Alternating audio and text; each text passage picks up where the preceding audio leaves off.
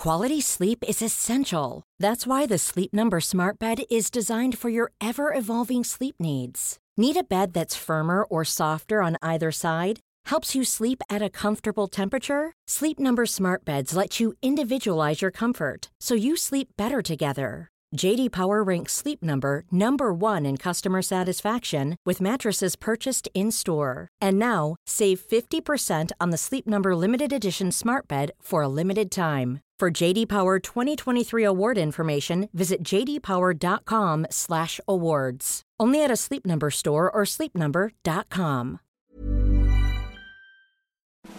As well as doing responsible things like exercise and making podcasts, one of the things that's helped me through this period has been beer. And you could get 8 free beers delivered direct to your doorstep. All you need to do is go to beer52.com/party. That's beer, the number 5, the number 2.com/party, and cover just £5.95 for the postage, and you'll get 8 globally sourced fresh craft beers delivered right to your doorstep. You don't even need to leave the house. Think of it as a kind of cabinet of 8 great beers. Each month, Beer 52 send a case of craft beer from a different part of the world. Recent cases have included beer from the Alps, New Zealand, the USA, Ireland, Korea and Germany. So if you're looking to stock up or just fancy trying something different, Beer 52's Craft Beer Discovery Club is for you. And if you do change your mind, you can pause or cancel your account at any time you like. Every case also includes the award-winning craft beer magazine Ferment and a tasty snack. Just go to beer52.com/party and get your first case of 8 beers for £5.95. That's beer52.com/party.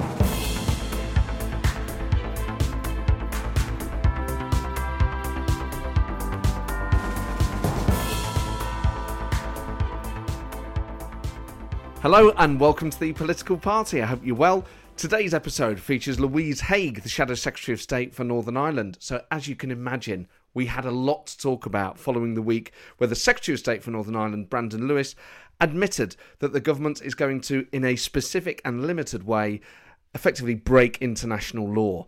So we talk about that. There's a whole load of surprises in here. Louise had been a special constable a few years ago before becoming an MP. She'd also considered a very different career path. I don't want to ruin the surprises that are contained in this interview because there's quite a few of them. And she also had a job working for the greatest football club in the world. So this is a chat full of surprises and treats. Now, I should say at the start as well, I have a book out, which you may have heard me plug in on previous episodes. You can pre-order a signed copy from Blackwell's. It's available to pre-order now. It's out on the 8th of October. So I've put a link in the blurb to this where you can pre-order that. I've recorded the audio book now, so that's available through Audible and Amazon and those types of places.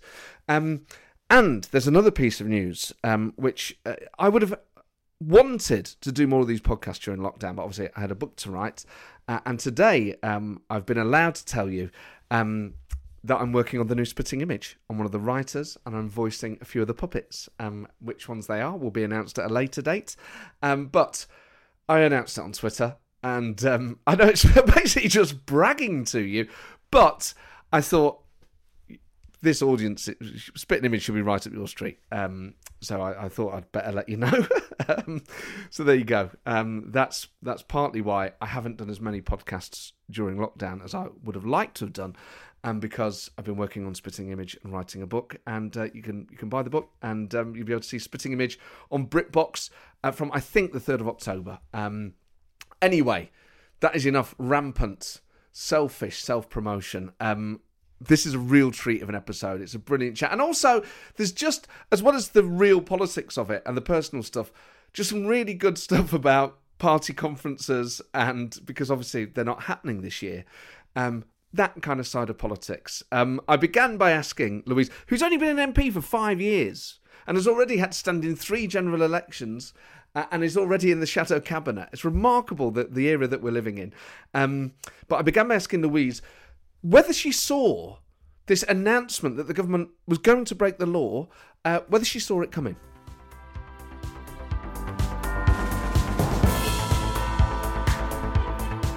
No, and nobody did. A friend texted me yesterday and said, I feel like whenever you get given a new brief, it just really kicks off. And I was like, yeah, sorry, Northern Ireland.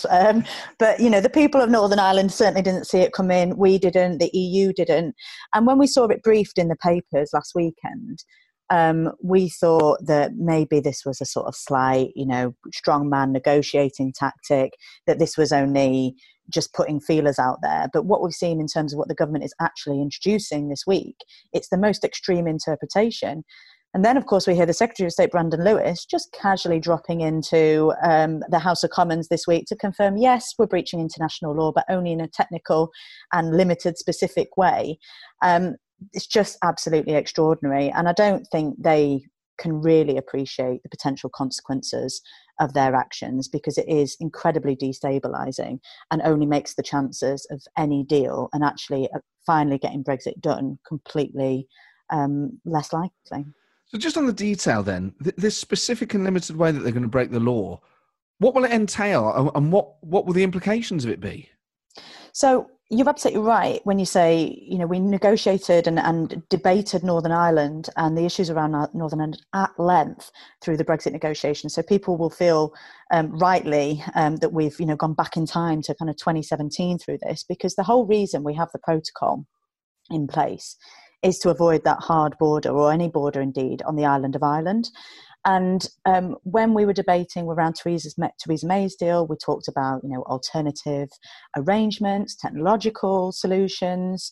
Jacob Rees-Mogg at one point suggested we could return to inspections, just as we had during the Troubles, were his exact words. All of that was rightly dismissed because, of course, we don't want a border between the Republic and Northern Ireland, because that's the very fundamentals of the Good Friday Agreement. And so that's why Boris Johnson went and negotiated the protocol last October with the European Union. And at the time, he called it, and this is a direct quote, very, very ingenious. So that was in place in order to make sure that goods entering Northern Ireland and had any risk of entering the single market through the EU could be properly checked, that the EU could preserve the integrity of the single market, and that people could carry on living their lives north, south, east, west, as is the very basis of the Good Friday Agreement. That protocol was negotiated with the EU. It was campaigned on in the general election. It was legislated for in Parliament earlier this year. In May, Michael Gove said it preserved the peace and progress since the Good Friday Agreement. Last month, Boris Johnson was in Northern Ireland and he gave Northern Ireland £350 million. That figure sounds familiar, doesn't it? To prepare for the protocol. And suddenly, this month, it breaches the Good Friday Agreement and it's worth breaking international law for. I just don't know what's changed in the last couple of weeks. So do you think they were always going to have to do this? Or is this something they've realised late? So I think the problem is that no, they didn't have to do it, because that has been agreed with the European Union and its implementation is necessary in order to secure a deal. So they have to implement it in order to make sure that we get that free trading arrangement with the European Union. I think the problem is that they promised the ERG and their backbenchers that they wouldn't implement it. And now the chickens are coming home to roost and they're saying, hang on a minute, we voted for this on the basis that you were never going to implement it. And we never wanted to see it in practice. So at the 11th hour, it's got to be unpicked. And what this will mean materially for the border between Northern Ireland and the Republic, does this mean then the whole debate around the hard border resurfaces? Exactly. If you're removing checks east-west, i.e. Great Britain going into Northern Ireland, then you have to think about the border north-south again. The whole point is that the border between Northern Ireland and the Republic now serves as the main entry into the European Union. So the European Union has every right to protect that border. And they had negotiated that the border could be shifted to between Northern Ireland and Great Britain. Remove that, it goes back to between north-south. And, there's huge practical difficulties around that. It's the biggest land border in the European Union. It's got well over 200 crossings, which is more than the whole border of the EU has to its east.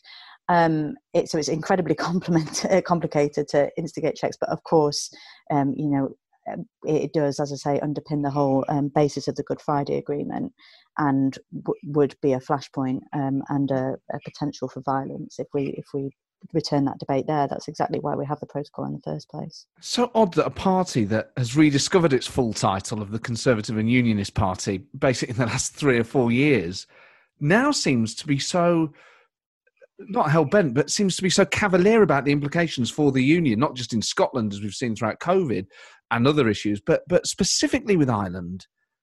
I mean, they must know that the implications of this are so severe. I think so. And as you say, I think there are those that are realising the implications here will extend to Scotland as well. You know, they don't want to be the government that oversees the final breakup of the Union. And that is what's on the table here. I don't think it's an overstatement to suggest that. You know, the polls are suggesting in Northern Ireland that a border poll would be more popular on the basis of Brexit, and if it hurts Northern Ireland as people expect it to. So the government and the way that they've proceeded, and particularly in riding so roughshod over the devolved assemblies and devolved nations, has only pushed them further away. And it's been really interesting to see actually in Northern Ireland how much support the executive has in terms of dealing with COVID and responding to COVID, rather than Westminster. There's a lot more support for their devolved assembly than there is for the Westminster government. And with this specific and limited, however you want to interpret it, but the definite break in the law, does that necessarily mean a hard border between Northern Ireland and the Republic, or is there an outcome where that can still be avoided?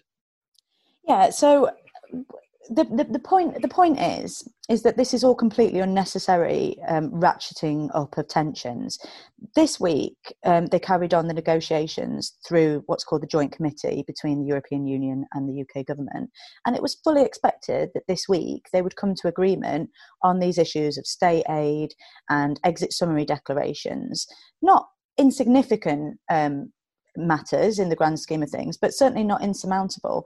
So it just didn't make any sense that ahead of those negotiations, they would announce that they were unilaterally legislating to undermine them and making agreement far less likely. So it still could happen that they could reach agreement and the protocol is therefore implemented, and any reopening of wider issues around the border are avoided. But the government have just made it so much less likely that happens. And I can't for the life of me understand why they've done that, because watching them this week, when I had my urgent question in the Commons, I half wondered whether they thought that they were putting us in a trap again and making us reopen wounds against Brexit. But that just wasn't the case at all. It was only the Tories that were tearing themselves apart again. And indeed, the first person to stand up after me in the Commons was Theresa May, when she said, you're breaking international law. How can anyone ever trust the UK government ever again in entering treaties or multilateral arrangements? And she's absolutely right. Why would anyone trust us when we can't even agree with ourselves? Secretaries of State and shadow secretaries of state have pragmatic relationships, so they share information, documents. What's your relationship with Brandon Lewis like? I mean, Brandon and I. Do you know what? When it's Northern Ireland, okay. So neither of us stand in Northern Ireland. Neither Labour or the Tories stand. So there's no electoral advantage in the same way as there normally would be in normal briefs I've had in the past. So in theory, we should be able to sit down together and work things out together. We do to an extent, but I think, on this, I did feel sorry for him, because I think he was just sent out to do the bidding of number 10. I half wondered whether he'd read out something he wasn't meant to read out when he did admit to breaching international law. I don't know. I don't know whether they'd sent him out deliberately to do that or whether he'd read out the wrong bit.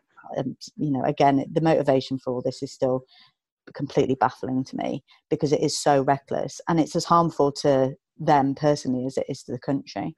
But to admit that, they're breaching the rule of law, it's just so fundamentally un-British as well. Britain is really known around the world for keeping its word and upholding the international rule of law, and we are trusted for it.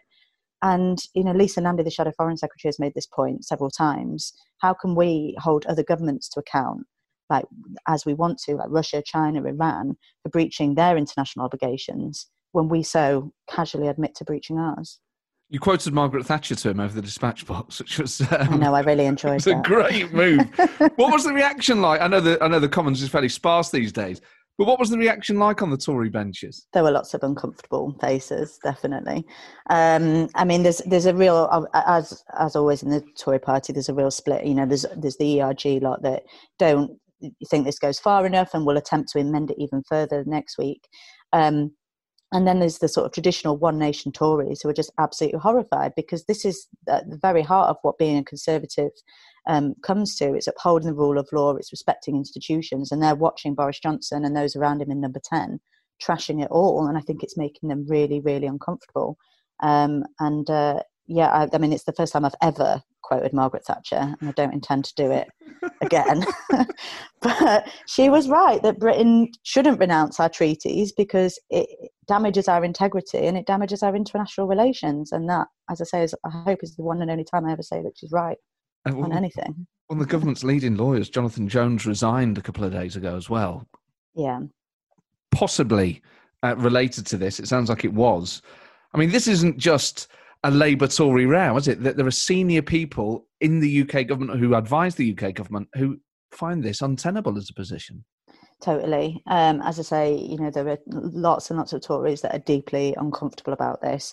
And when Brandon Lewis and others were trying to defend it as a kind of wrapping up of legal loose ends and actually legislating in order to put a default position in, that would have been comforting if the top lawyer hadn't just resigned in direct response to it. And we've seen lots of other briefings about other politicians, and particularly the law officers sounding the alarm and being really concerned, because it's problematic on the international stage, but this all just come down to a matter of trust.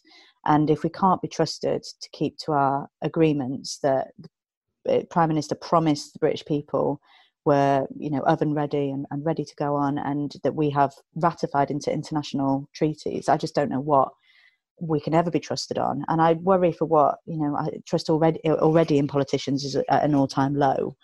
I just think this never sticks with the government alone. I think it harms trust in politics and politicians and our democratic institutions, and it's so, so harmful. You've been Shadow Secretary of State for Northern Ireland since April. Obviously, that whole time really has been blighted by COVID.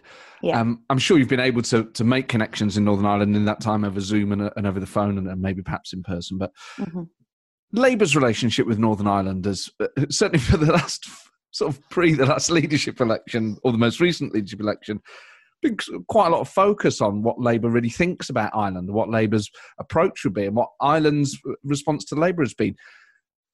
In the post-Corbyn world, what's Labour's relationship like with politicians in Northern Ireland? Well, Keir served as the human rights advisor to the Northern Ireland Policing Board for 6 years. So he's worked there. He obviously, as Director of Public Prosecutions, worked closely with PPS there. And as you saw in Prime Minister's questions a couple of weeks ago, got very, very cross about any allegations of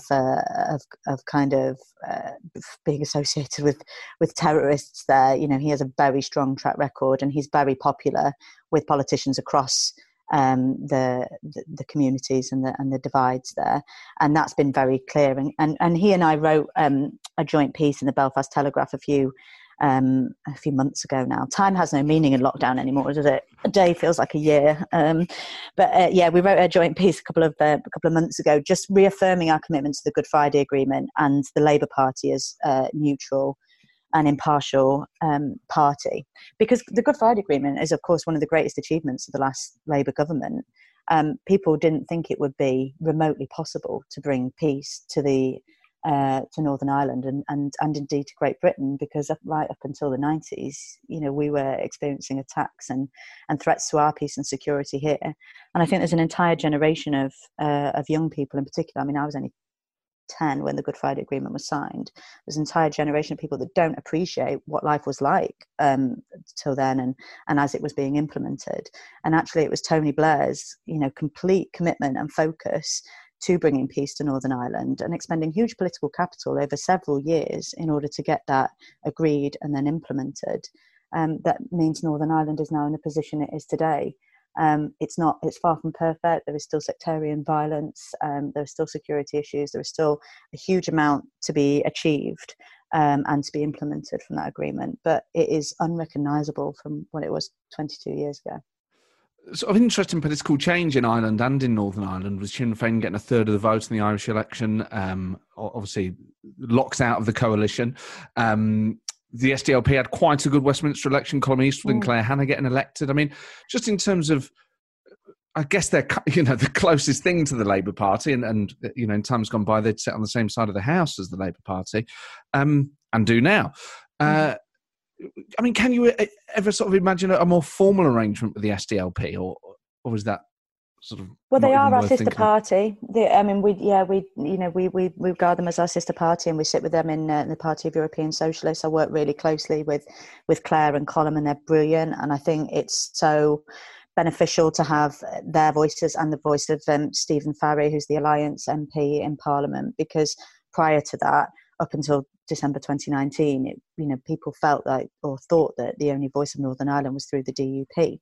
And whilst I also work with the DUP, and I try to work impartially with all sides, it is important for the British people to understand and to hear from both sides of the argument. And I think it is really important that those moderate voices are represented in Westminster. And how do you find handling the politics of Northern Ireland? I mean, I guess it's slightly different because you're the Shadow Secretary of State and you're Labour. But still, I mean, it is a really, in terms of the parts of the UK where you have to be so delicate about the way you think and express any sort of opinion, Northern Ireland is a really tricky brief to have. Yeah, it's a totally different type of politics. And because I was only elected in 2015, so I've only ever been an opposition politician, I'm used to, going and finding out issues and then elevating them, making a really big fuss about them to try and get them changed. And to make noise and get them in the media. Whereas in Northern Ireland, if there's issues, you're desperately trying to calm them down and negotiate and bring everyone back to the table and keep things out of the media and keep things as minimised as possible. So, it's been an enormous lesson in diplomacy, which wasn't necessarily one of my strongest skill sets, but I'm learning quickly. And you've also got to be so aware. I mean, my family are originally from the Republic, so I was very aware of Irish history and of the troubles and of the sensitivities. But there's still so much to learn. I've been reading every book I could get my hands on, and I'm still just so conscious that there's enormous gaps in my knowledge. But I have been over, as you say, I was able to kind of meet basically everyone in Northern Ireland, I think, over Zoom since being appointed. But I did get over for a full week at the end of July, and going again in a couple of weeks' time. I just really wanted to make sure I gave it a little bit of time to get over there because I wanted to make sure I could get over and meet real people and meet actual community groups rather than just going and having kind of socially distanced meetings with the politicians and young people. I think, young people are so unrepresented and underrepresented by the political institutions there, and they feel really frustrated that all the issues that they want to raise, climate change, mental health, the future of the economy, are all drowned out by sectarian divisions all the time. That's what always gets reported on, and that's what always kind of distracts from the issues that they want raising. Do you think that's even more true there than it is in every other corner of the UK? That's particularly true in Northern Ireland?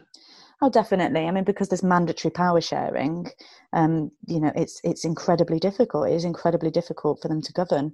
And so there are always going to be these tensions between different departments, and it's more difficult to plan for the long term. Having said that, I think, they've done remarkably through COVID. I think, Arlene and Michelle seem to get on really well and work really effectively together, and they put those differences aside for the good of Northern Ireland and to respond to the emergency. So it shows that it can be done, and I hope that those that those kind of practices and the way that they've done that continue. As you mentioned, you got elected in 2015, so you've only been an MP for about 5 years. Mm-hmm. 5 years, over 5 years. I sort of forget what month it is. Yeah. So you've had 3 general elections. You're Shadow Secretary of State for Northern Ireland. You feel like you've been around a while in politics now. You're a fixture on telly and as part of Labour's top team. But in any other time, really, you'd have only served one term. No, it's nuts, isn't it? I thought that because I ran Lisa and Andy's leadership election. And I remember thinking at the time, like, God, it's ridiculous. I'm not experienced enough to run a leadership election. And I thought, well, hang on, Rebecca and Keir were elected at the same time as me and they're running for leader. So, yeah, it's been a really, really steep learning curve the last 5 years. And I was on the front bench in the September after being elected in the May. So I've been on the front bench for almost as long as I've been elected. And we've had the referendum, we've had 3 leadership elections in that time, as well as 3 general elections, and now dealing with COVID as well. So we've definitely had to learn on the job. I don't know whether, everything that we're getting wrong is as a result of that. But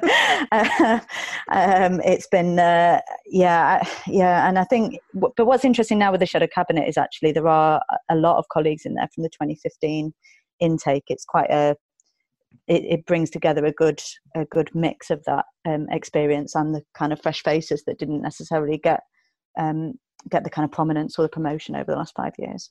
And how does you served under Jeremy Corbyn and under Keir Starmer? How does their style of leadership differ? How does the shadow cabinet feel different under Keir to what it did under Jeremy?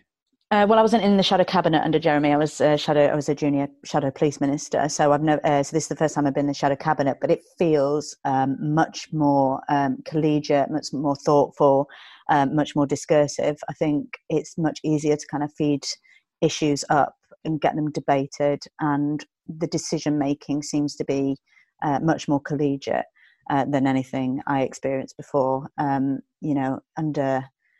Under Jeremy, we were given lines to take, and if we didn't like them, there wasn't really much we could do about them, and we'd go out and try and deliver them in the best way we could.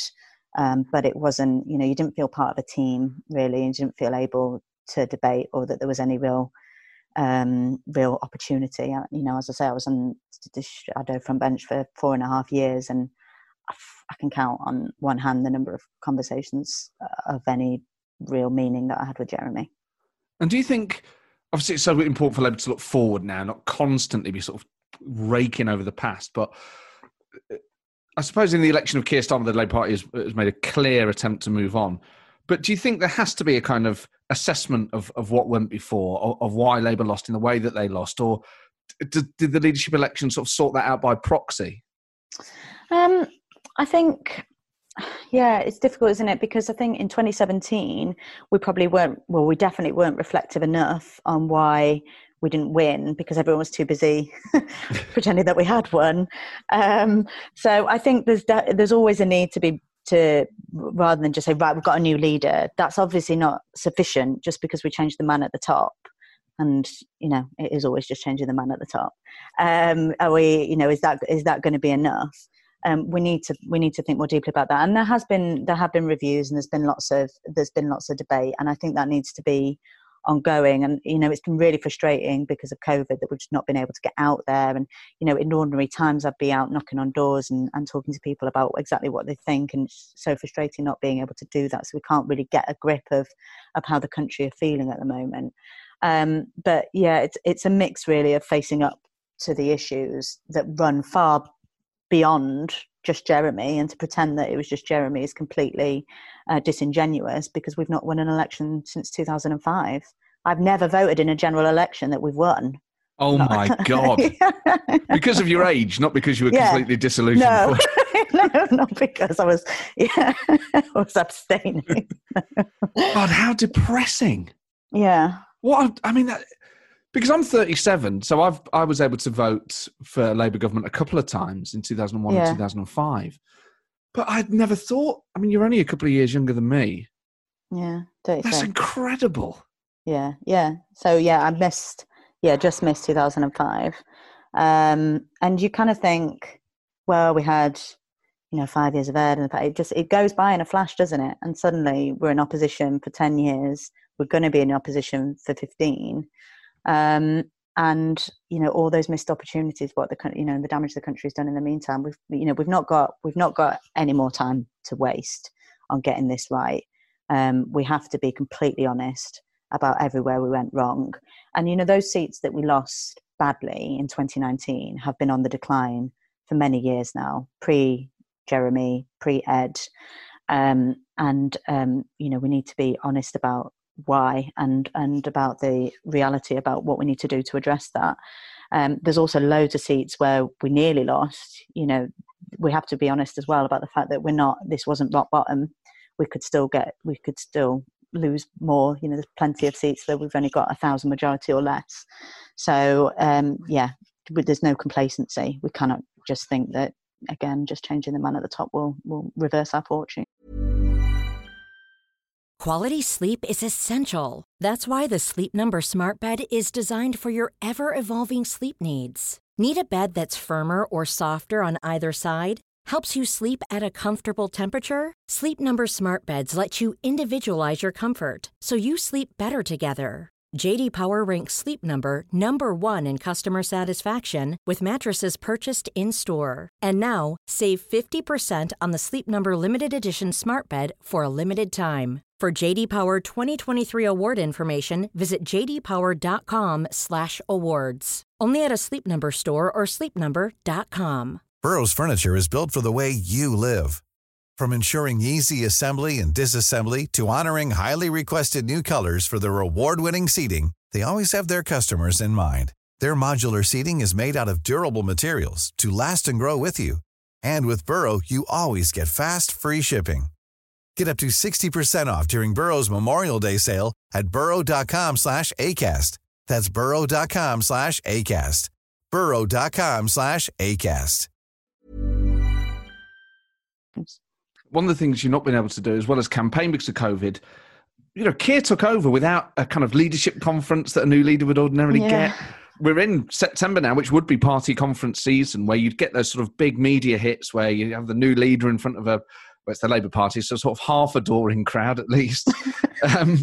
It feels weird that he hasn't been given that. I suppose he gets it at some point, and maybe the way things have gone, it's been a better introduction for him to the public. But it is odd to have a new party leader and not to have had that kind of big jazzy announcement. Yeah, big fan. I know he had to do his acceptance speech in his living room. Didn't he? I felt so sorry for him. But yeah, exactly. We would have had the big leadership sort of vision, if you like, setting out conference and a whole package around it, introducing the whole of the shadow cabinet. I think the top team hasn't really been introduced to the public yet either, because it's been Jonathan Ashworth and it's been Rachel Reeves and it's been Kate Green as Shadow Education Secretary, rightly, but it means that everything has been really, really focused, and the public just haven't got to know him yet. I think they are getting there, and the polls are closing. The more that they do know him, they do. I think they like him the more they see of him. But yeah, undeniably, those opportunities have been limited.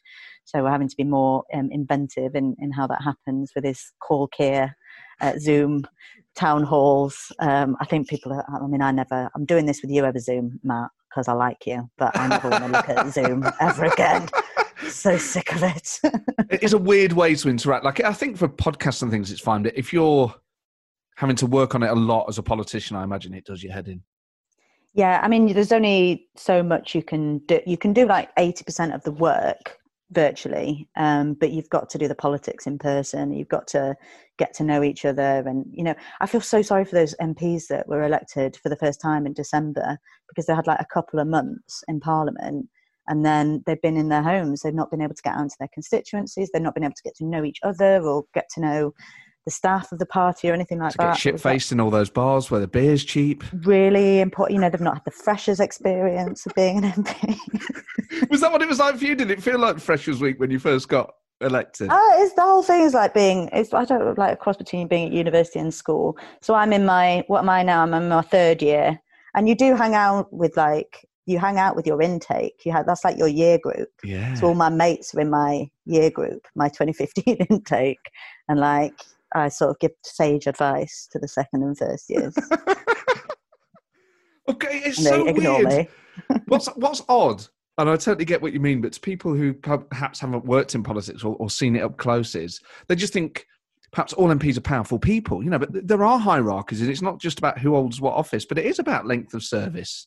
And new MPs can feel overwhelmed by it. Were there people that were particularly nice to you when you first, or indeed not very nice when you first got elected? So I remember Harriet Harman when we were all elected, and she said, you're all MPs now. You're not apprentice MPs, and that is really, really good advice. And I never really forgot that, because you do feel like you just get in there and you're learning from other people, and you've got to, even just finding your way around Parliament is so complicated, and finding somewhere to live in London and finding an office to set up in your constituency and employing loads of people when you've never perhaps employed people before. So you've got so much to learn, but you are an MP from day one. So you've got to start representing your constituents from day one. So there's no time to be an apprentice, and the public don't give you any time either. They have rightly expectations of you from day one. It can be quite a cliquey, of course, a factional place. So yeah, there were people that weren't particularly nice to me when I was first elected. Not naming any names. But Labour people? Oh yeah, they're the worst. Of course, I knew the answer, but oh man. Hopefully that didn't affect you too badly. No. And there's times when it's harder, and we went straight into a leadership election as well. The second after the general election, the different candidates are lobbying, and then you kind of watch very closely about who you're backing, and then which faction that puts you into, and then rival factions, will. But that, in internal elections, that's always at its worst. Things are pretty good at the moment, I would say. Things are about as settled as they've been since I was first elected. And that's saying a lot, even though it's only been 5 years. As we said, it would be conference week. Are you one of those politicians who likes party conferences or not? Do I like party conference? I think I really enjoy the the fringe debates and the policy debates. Some of them are really interesting, and I'm doing I'm looking forward to one that we're doing on the virtual conference in a couple of weeks around the legacy of Mo Mowlam, and with the Labour Irish Society and Labour Women's Network, kind of exploring her contributions to the Good Friday Agreement, bringing women into the peace process, and their involvement in securing the peace since. So, there are some really interesting conversations that go on at the sides. I've never actually been to conference as a delegate, but I do marvel at their ability to sit in that conference hall for 12 hours a day, day in, day out, listening to things that don't seem to like when they have they have a policy debate on local government, and then they end up talking about Palestine, and I've just never they never seems to have any bearing. It never seems to have any bearing on the subject. So I've always marvelled at that. So yeah, mixed feelings to conference. It's always a bit of a slog, isn't it? You love conference. I absolutely love it, and it'd be nice to be able to go again. What do you love about it? Well, it's a bit of particularly now that I don't work there. Yes, you get to see everyone. Yeah, I can sort of drink a bit more than even though back then I did drink a fair bit. But you get to see everyone, get to see old colleagues, you get to make new friends. You just sort of feel. I felt like on an intellectual level it was quite good, because there's lots of different things you can go and listen to, and it kind of just. Yeah. I always found it really motivating when I worked for the party, that I always sort of went away kind of a bit more. I guess my faith had been slightly renewed a bit, depending on who the leader was. But in the good days, I always left thinking, "Oh, this is great," And it brings you back to the sense of purpose, doesn't it? And I exploring what all the different kind of it's a bit of a party, isn't it? It's a party. I mean, it's all right for you because I see all these people all the time, so I'm not bothered about hanging out with them in Brighton. And when it's by the seaside, it's even better. That's nice. Yeah, I do like going down to Brighton. I don't mind that. But I tend to when that's the case, I just slope off when I can. Hang out in Brighton. Well, where's it going to be next year? I think it's in Liverpool for quite a few years now. I think we're there for quite a few years in a row now. But Liverpool's really cool. Oh, it's a great place to be. I always enjoyed the Manchester ones, were my favourite, actually. I've been in a really big cities. It actually makes it easier to then just disappear off, because Brighton's quite small. You can get caught more easily. Yeah, of course, yeah. So you can just go off. You can go off in Liverpool or Manchester. You can go somewhere far away if you just need to not be around. Yeah, and nerds or drink whatever. Something other than warm white wine. And dry Marks and Spencer sandwiches that are curling in the corner of some Fringe events. I've given up alcohol for September. So Oh, wow.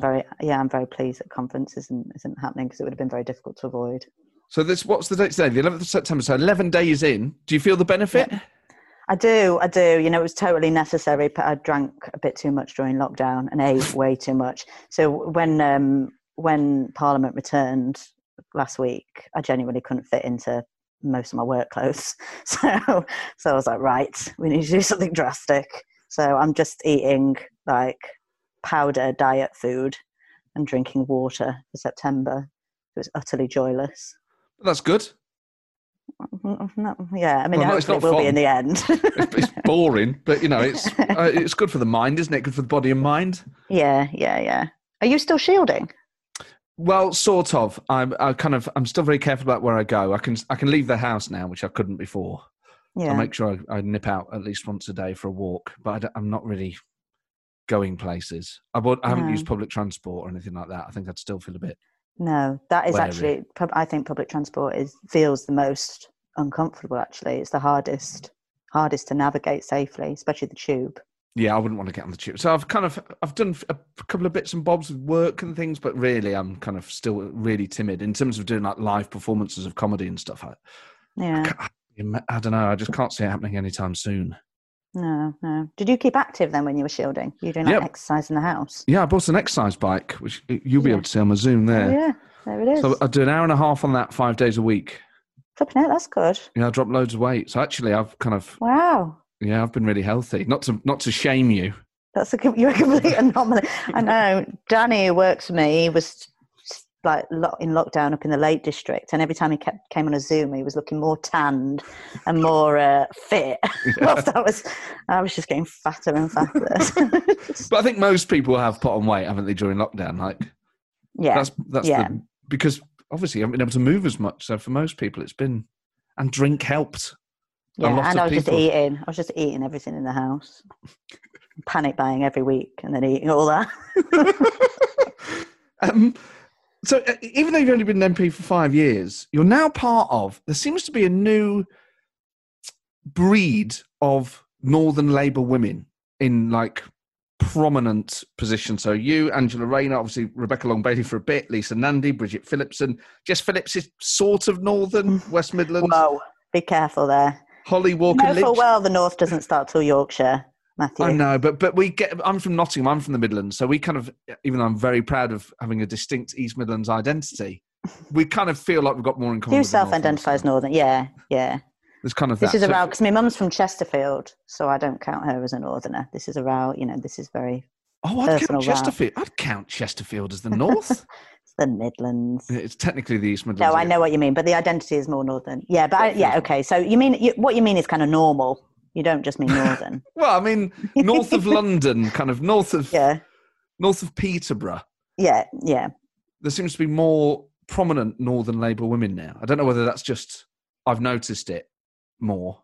But no, it feels I think you're right. I think as well, a lot of us, what's not been true in the past, although you might have had lots of people representing Northern seats, they wouldn't have been from their seats. And actually, pretty much all the people you've listed there, I think, are from their constituencies or very, very close. Yeah. And I think that's actually a bit of a change in the last few years.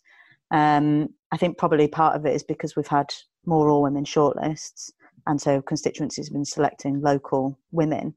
And I think that's all for the good, isn't it? I mean, the shadow cabinet's more. I think it's either gender balanced or there's actually more women in it than men for the first time ever. More different voices at the top table as well, different perspectives from around the country, but from different backgrounds. It just, I think that's probably part of the reason why it feels more collegiate and a bit more intellectually rigorous. We're just able to have those debates behind the scenes that I don't feel were necessarily happening before. If they were, they weren't including me. Because you were Shadow Policing Minister, and which was highly relevant because you'd been a special constable for a couple of years. Mm-hmm. So what made you want to do that? Be a special constable? Yeah. Not be Shadow Policing Minister. No, I did want to be Shadow Policing Minister. Why on earth would you want to be Shadow Policing Minister? Well, I wanted to join the police. So I nearly joined the army when I left uni. Whoa. I graduated in 2008 when the financial crash hit, and there were no jobs anywhere. It's like literally the year before, everyone was applying to graduate schemes, and there were, you could walk into a job straight away, but then they all closed. Even kind of internship schemes and things that were available, there just wasn't anything.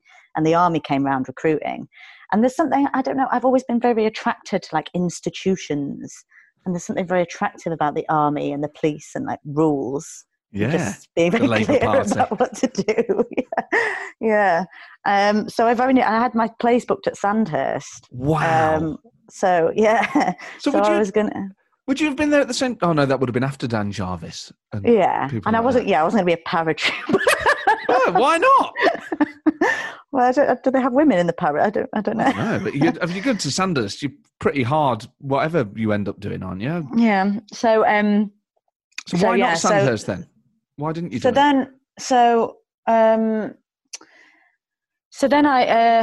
Actually it was actually a Nottingham MP, Graham Allen. Because I did politics at Nottingham University. Nottingham North. Yeah. And it was sent an email around the politics department that he was offering a researcher job, and he always offered it to a politics graduate from Nottingham. Okay. And it was after I'd gone through the application course and everything like that. And as I say, my place was booked, but I just thought, oh well, I'll apply to that. I don't think I'd ever met an MP before, but I thought I'd apply, and then I got that job, and so came down to London. So worked in Parliament for that couple of years. And then went on after that to work at Aviva and in the city. But it was in that period then I thought maybe I might want to join the police, being attracted to institutions and hierarchy. And so thought I'd give it a try and be a special constable. And I was a special constable in Brixton between 2009 2012, which was fascinating. It was really funny when I was Shadow Police Minister, because I'd go and do visits and they'd be like, all right then, we'll take you down we'll take down this estate. You won't have seen anything like this before. And I just sort of, one of my first stop and searches, we found a submachine gun on a 13-year-old lad. So, wow. I think, we've seen plenty in Brixton, and it was an amazing experience. I saw things that obviously you'd never seen in any other walk of life. And I loved it. It was a shame I kind of had to give it up when I did. And how does being a special constable work? Like, can you pick your hours? Like, what are you sort of bound by? Yeah, you just have to do 16 hours a month. So I would do every other Friday night. I'd work, and then I'd be Friday night. Yeah. Oh, take Sunday afternoon, man. Make it easy on yourself. Well, because you never know what's going to happen at the end of a shift. So you might arrest someone really near an end of a shift. So I'd be at Brixton. I'd start at Clapham Police Station at 6:00 on a Friday, and then you're meant to do 8 hours. But if you arrest someone near the end of that, then you could be in the station with them, or in A&E with them for another 6 hours. So then you're not going to bed sometimes till like midday on Saturday. So then you need to catch up on your sleep before you go back to work again. And how does it work? Like, what powers do you have as a special? And do you have to be like supervised by more than one police officer at any one time? Like, it's quite a matter. So special constables have exactly the same powers as a police officer. You're a warranted officer, but you just do it for free. It's I don't know. I can't explain why I did it, other than just sort of pure interest and like uniforms. But yeah, it's PCSOs that don't have the same powers as police officers, but are paid staff. I mean, you go out with other special constables, and you have ranks in the same way. I had a special sergeant and an inspector. But they very quickly try and get you onto independent patrolling status. You have to do certain things in order to get that, but they want you out as quickly as possible on your own. So you'll see, and you won't be able to distinguish them necessarily from normal police officers. The police officers on your streets will quite often be volunteer officers, just doing it out of love of community service, wanting to support their local neighbourhoods. So there's not like a different badge on the epaulette. There is literally just an S in front of your officer number. That's it. You don't wear a different uniform or anything like that. You've got a warrant card. You've got carry handcuffs, carry CS spray, carry a baton. I mean, it sounds terrifying. Was it scary? Do you know what? It's when you have the uniform on and you've got your stab vest on and everything. You know, you feel a sense of protection by that. But of course it's scary. It's scary doing a stop and search because you never know what someone's going to have on them. Even if you're not worried they're going to attack you, if they've got a needle in their pocket or something like that could pierce you, and you never know how people are going to react. But it did actually it's actually helped me as a politician, because as soon as you put the uniform on, you know they're not being personal against you or attacking you, and that's always helped me as a politician, actually remembering that they're not necessarily attacking you, they're attacking the institution, or they're attacking the party, or they're attacking being a politician. I mean, actually, the analogy doesn't completely bear right, because sometimes they are just attacking me. They just don't like me. Yeah, some of it is personal. It isn't but I mean, imagine, obviously, your dream job would be Prime Minister, but what a Home Secretary you'd be with that experience. It was really funny when, because Sajid Javid was the Home Secretary, when I was Shadow Police Minister. He used to go around boasting that his brother was a police officer, as if that somehow gave him qualifications by osmosis. Yeah, exactly. So yeah, I don't think there's ever been a Shadow Police Minister or Police Minister or anybody that's actually served. It's weird. You get a lot of ex-army people, don't you, being in politics? A lot of ex-army officers on both sides. James But Cleverly. very, very rarely. Yeah. Tom Tugendhat, Dan Jarvis, Johnny Mercer. Yeah, Bob Stewart, Ben Wallace. Yeah, all sorts. But you very, very rarely get police officers going into politics. And I don't really know why, because the same kind of impartiality rules apply to the army. I think for the police, it's generally and traditionally much more a lifelong career, so they don't then go into it afterwards. Whereas for the army, and particularly for officer class, I think maybe that's the difference, that they see themselves as leaders. So there is that sliding doors moment where you either go to Sandhurst or work for Graham Allen, and then MP for Nottingham North. Like, do you think you'd have always ended up in politics? I know you had trade union in your family heritage. Do you think you'd have always ended up in Parliament?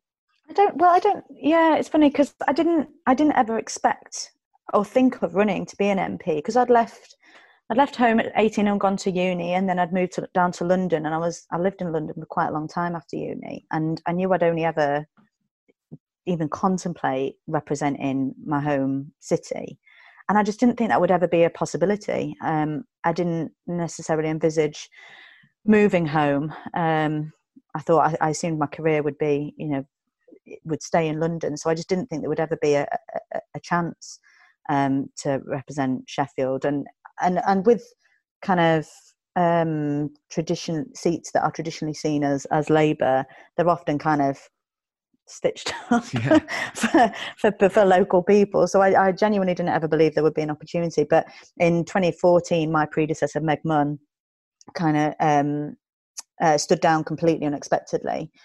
And there was a vacancy, and it was my union that rang me up and said, do you fancy going for it? What do you think? And I was like, nah, don't be daft. And I was 26 as well at the time. So I just thought there's no chance. I don't have a cat and owl's chance of winning. And they were like, well, go on, just for the experience, why don't you go for it? And then 7 weeks later, I was like, all right, got to give up my job. I'm going to stand for election now. So it was a total whirlwind. So it was, that all came as a total shock, and it was never something I planned for. And I get asked loads to sort of give speeches or give advice to women who want to stand for politics about how I did it. And I always sort of quite glibly say I was just in the right place at the right time. But that's not necessarily that easy to be, is it? And I think for women in particular, being able to be in the right place at the right time and make yourself available to do that is something that they often struggle with more than men, for caring responsibilities, or either of family members or children, one way or another. That's much harder, and that's part of the reason why it's harder for women to break into politics. I was able to do it because I didn't have any children, didn't have any other caring responsibilities. It was interesting when I went for selection as well. I was asked over and over again if I had children, if I wanted to have children. And I just sort of used to smile and say, it's funny, I just don't think you'd be asking a 26-year-old bloke in this situation, because it wouldn't have ever crossed their minds to do that. And you can't really win either, because some of them obviously wanted me to have children, so I understood family, and others didn't, because they didn't want me to be distracted from the job. So it's it's just yet another barrier for women entering party politics.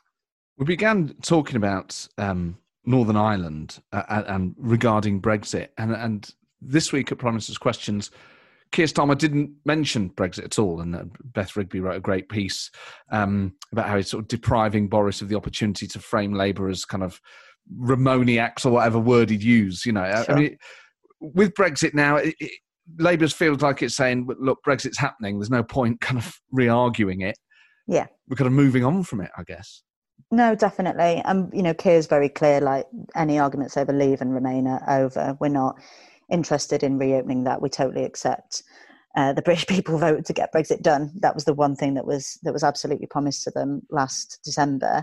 And that's why, again, going back to the conversation we had at the start, that the Tories' approach now is so frustrating, because it doesn't get Brexit done at all. It prolongs things. It reopens negotiations completely needlessly and recklessly. And the British public, I think, will just be really weary of seeing it back in the headlines again, and seeing the same arguments being played out when they were told that the matter was settled and that we could get on dealing with other things. And, since last December, when we were told that we could get it done and crack on with things that matter to people, we've had COVID to deal with. So why on earth would we be reopening Brexit when we've got challenges that we could have never have possibly foreseen, and that are so huge to overcome? Why would we be putting any more challenges in our way? There are, I suppose it's quite hard to get a sense actually of where the party is without having the conference, without having, all that face-to-face contact you'd ordinarily have without COVID. But there will be a hard core of Labour people that are, identify as Europeans and want Labour at some point to commit to a referendum to rejoin, even if it's in 30 years. Are they likely to be a sort of troublesome vocal minority, or do you think the Labour movement in general and the party is kind of in agreement with the leadership that actually whatever we would like to happen, it's not going to happen in the short term? I think so. I mean, as you say, it's difficult to get a real grip on it, but it's certainly not something that's dominated my inbox. And I've been having regular Zoom meetings with my members throughout. It's really not something that's coming up. I think, people feel that the matter has been settled. And that there are other issues that we have to get to grips with in the meantime. There is absolutely no point inflicting that battle on ourselves again. So it feels pretty united on that front. Sorry to end on such a serious note, but you studied in Nottingham for 3 years. Which bars did you go to when you studied in Nottingham? I went to like Rock City and Stealth. Yeah. Stealth's hardcore. Yeah. Bloody hell. I was quite like grungy at university. Where else did we just go? God, I can't remember. Where do you go? Well, I go to like the old man pubs, like the Cross Keys, the Bell, the old. What's that one on the? I was going to say the old trip to Jerusalem. That's really good. What's that one on the canal? That's really nice. It's got like the boat in it. Oh, the Canal House, yeah, where the canal is in the pub. That's sense. Brilliant. Yeah. And all those down there are nice. Fellows Morton and Clayton and the Via Fossa. Yeah, the waterfront. Yeah, they're all nice. I've not been back to Nottingham for ages. The Old Angel. Did you used to go there? That was like a rock pub. That was like the sort of pre-Rock City, yeah, possibly. For the rockers. That was like the place to go. Possibly. Don't remember that one. No, I've not been back for ages. So I worked for. Are you a Forest fan? Yes. I worked in Nottingham Forest. Did you? What doing? Is that why you got red hair? I worked in the box at Nottingham Forest. I was a waitress. No, so what? In the executive box behind the glass, or in the director's box that's sort of out in the open? In the corporate box behind the glass. Oh, what was that like? It was just full of like corporates that would obviously because of the corporate box that would just come in and get drunk and not even watch the football. Do you know what I mean? Like they would just come in for the day out. So it was But I'm a Barnsley fan, so we hate Nottingham Forest. And you knocked us out the League Cup last weekend, and you stopped us getting promoted at the end of last season. Although it was quite nice that you stayed up as a result of that, so that was less hard to take. But did you meet any? You must have met some legends then, or were you not that bothered about Forest legends? No, honestly, it was just like drunk businessmen. And were they nice to work for? Yeah. No, it was I was just a barmaid and a waitress. Yeah, but at the greatest venue on earth. You got some Nottingham Forest. I'm so jealous. Yeah. Oh man. No, I mean, the bar manager was perfectly nice. Yeah, it was fine. Oh man, I'm kind of gutted that you haven't got like stories about meeting Stuart Pearce and people. Sorry, like that. I'll go away and think of some and come back next time and tell you some. But I mean, what you're saying is it was a more rewarding experience than being a member of Parliament. It was probably the formative. Yeah, that was the highlight of my life. Things have only been downhill since then. And because you're on the women's football team, are you good at football? I wouldn't. Good is you're playing real fast and loose with that word. I did play for uni. I did play for my university. But I'm, as I've said, I'm hopelessly unfit. So I'm not bad. I'm just really unfit. Just go in goal. Yeah, I play on the right wing, but yeah, I know exactly. I'm trying not to make that too known. Well, yeah, thank God you haven't mentioned it on a podcast. Exactly. Millions of people listen to. Millions of people listen to you. If you add them all up, an old New Labour triple accounting trick from the good old days. Louise, this has been such a pleasure. Thank you so much for coming on. Likewise. Thanks for having me on.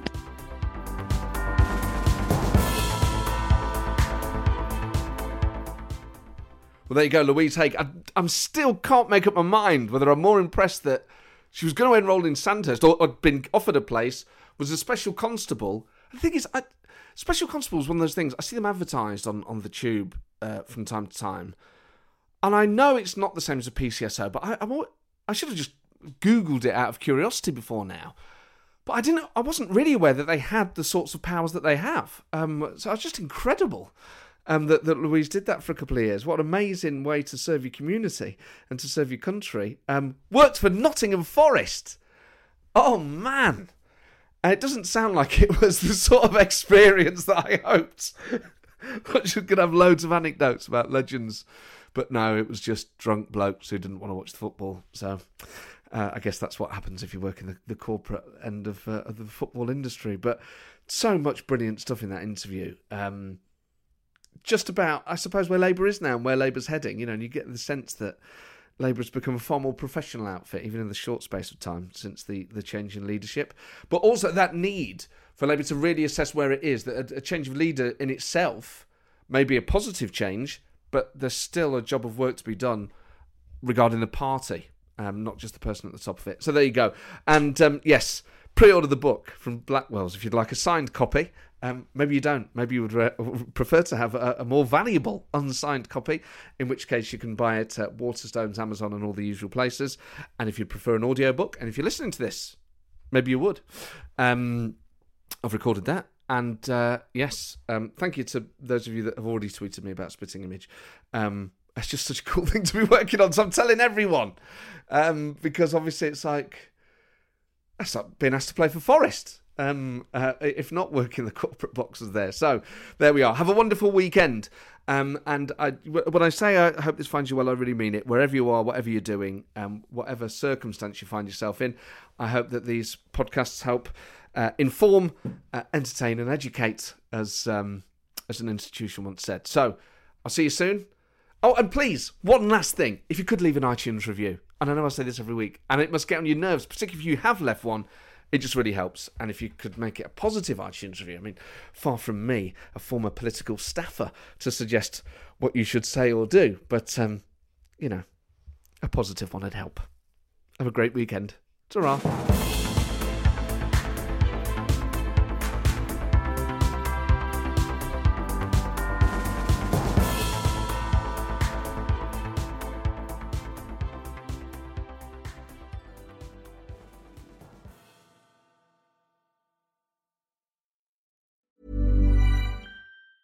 Planning for your next trip? Elevate your travel style with Quince. Quince has all the jet-setting essentials you'll want for your next getaway, like European linen, premium luggage options, buttery soft Italian leather bags, and so much more. And is all priced at 50 to 80% less than similar brands. Plus, Quince only works with factories that use safe and ethical manufacturing practices. Pack your bags with high-quality essentials you'll be wearing for vacations to come with Quince. Go to quince.com/pack for free shipping and 365-day returns.